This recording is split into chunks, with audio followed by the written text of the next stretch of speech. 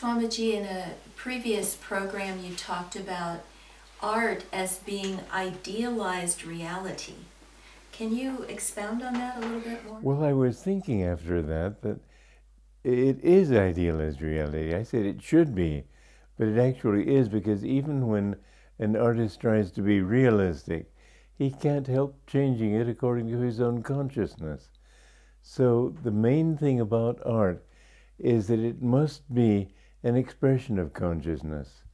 And I think the idea that I expressed yesterday, that art is idealized reality, I think that it must be that we understand that art can express different, because there are different levels of reality.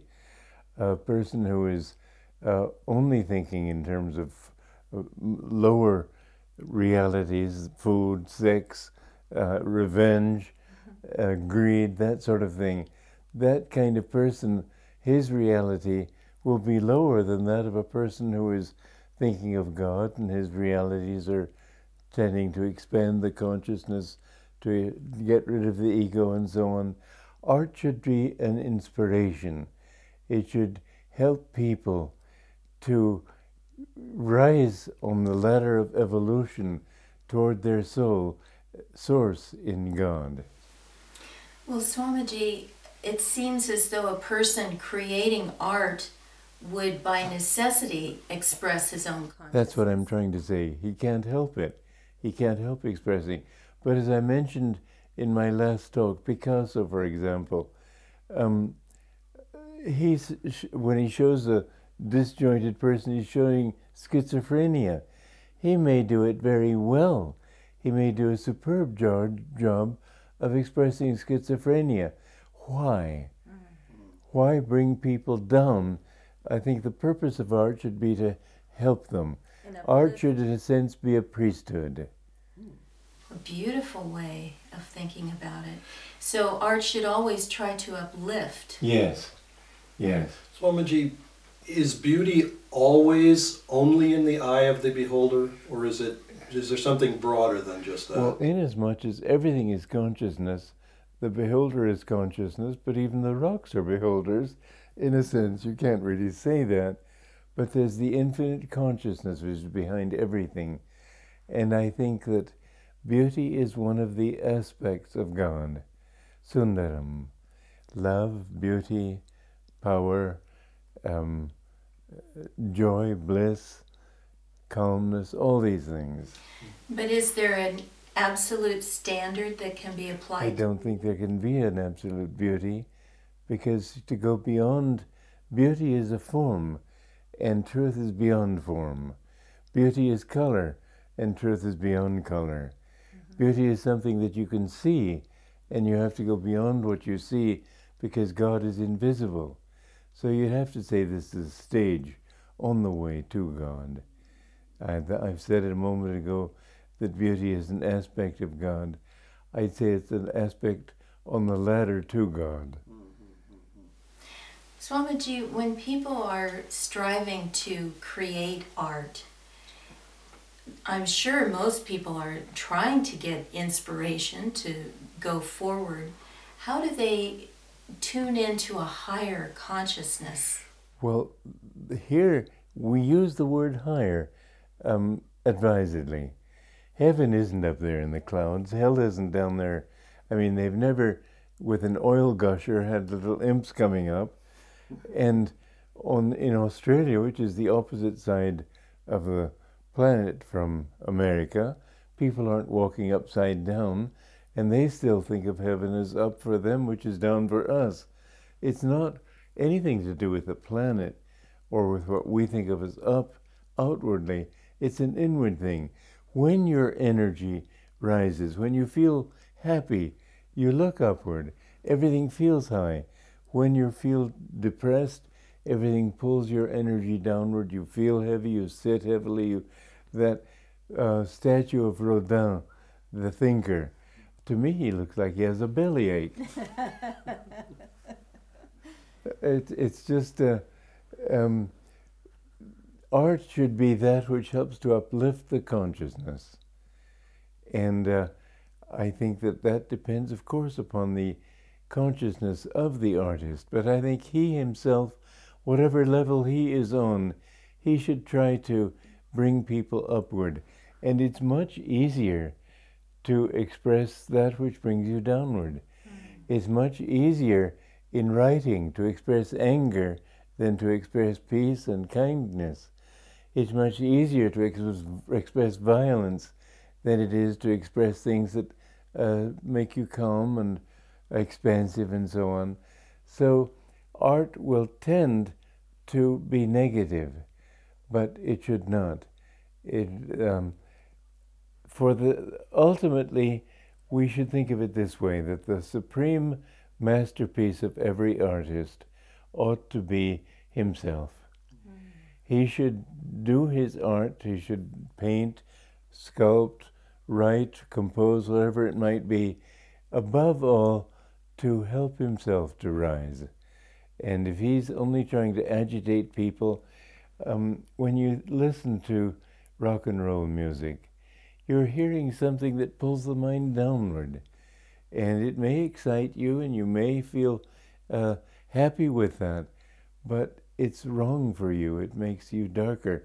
There was a woman, I mentioned this in one of the programs quite some time back, but she tried to commit suicide. Fortunately,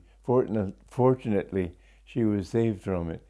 But in that state where she was in an out-of-body experience, a near-death experience, she experienced hell. And she was in this state where people were not really conscious. They were sort of in a limbo.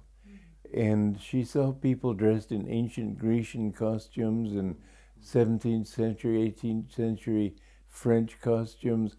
They'd been there for evidently a long time, just like this. And they'd rejected life, but you can't kill yourself finally. You have to come out of that sometime. And what happened in her case was that this light came into that region. Sometimes people respond to it. She responded to it quickly, and they brought her back. But she said that the vibration of that area was that of heavy metal rock music. And she's been on a campaign since then. I don't know if she's still alive, for that matter, but she wrote this in a book some years ago. But to get people to understand the great wrong they're doing in getting interested in this kind of music. It may be exciting, but it depresses the consciousness. Music, I think, more than any kind of the arts, has a direct impact upon our consciousness. It's very important that it uplift. And music has that impact on us because we are made from... Well, we're everything in the Bible it says, in the beginning was the Word. And the Word was with God, and the Word was God.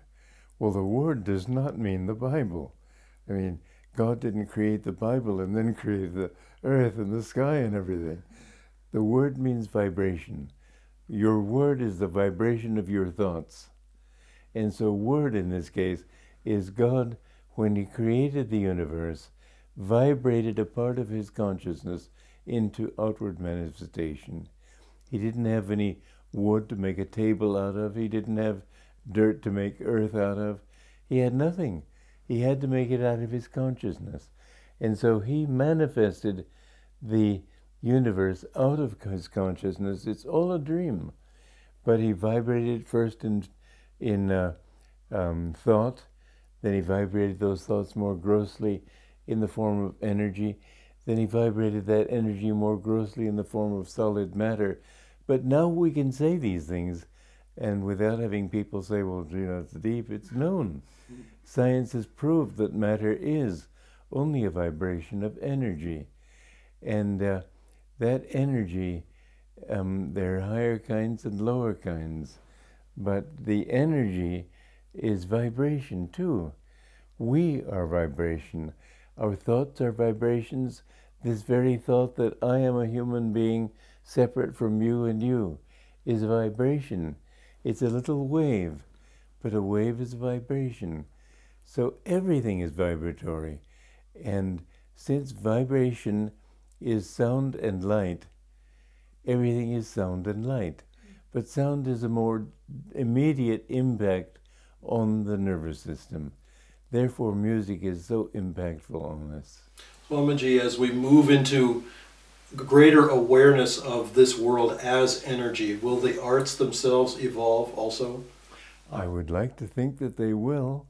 I would like to think that people like Picasso are going to be discarded as garbage. I just don't like his work. He may be famous, he may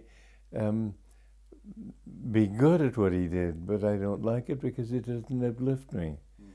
I think that I've written a book called The Time Tunnel. It's a fantasy, of course, but these people go through this time tunnel into timelessness and evolve into the future also. As in the past, they skate through history, past and present and future. And they're able in that future time to,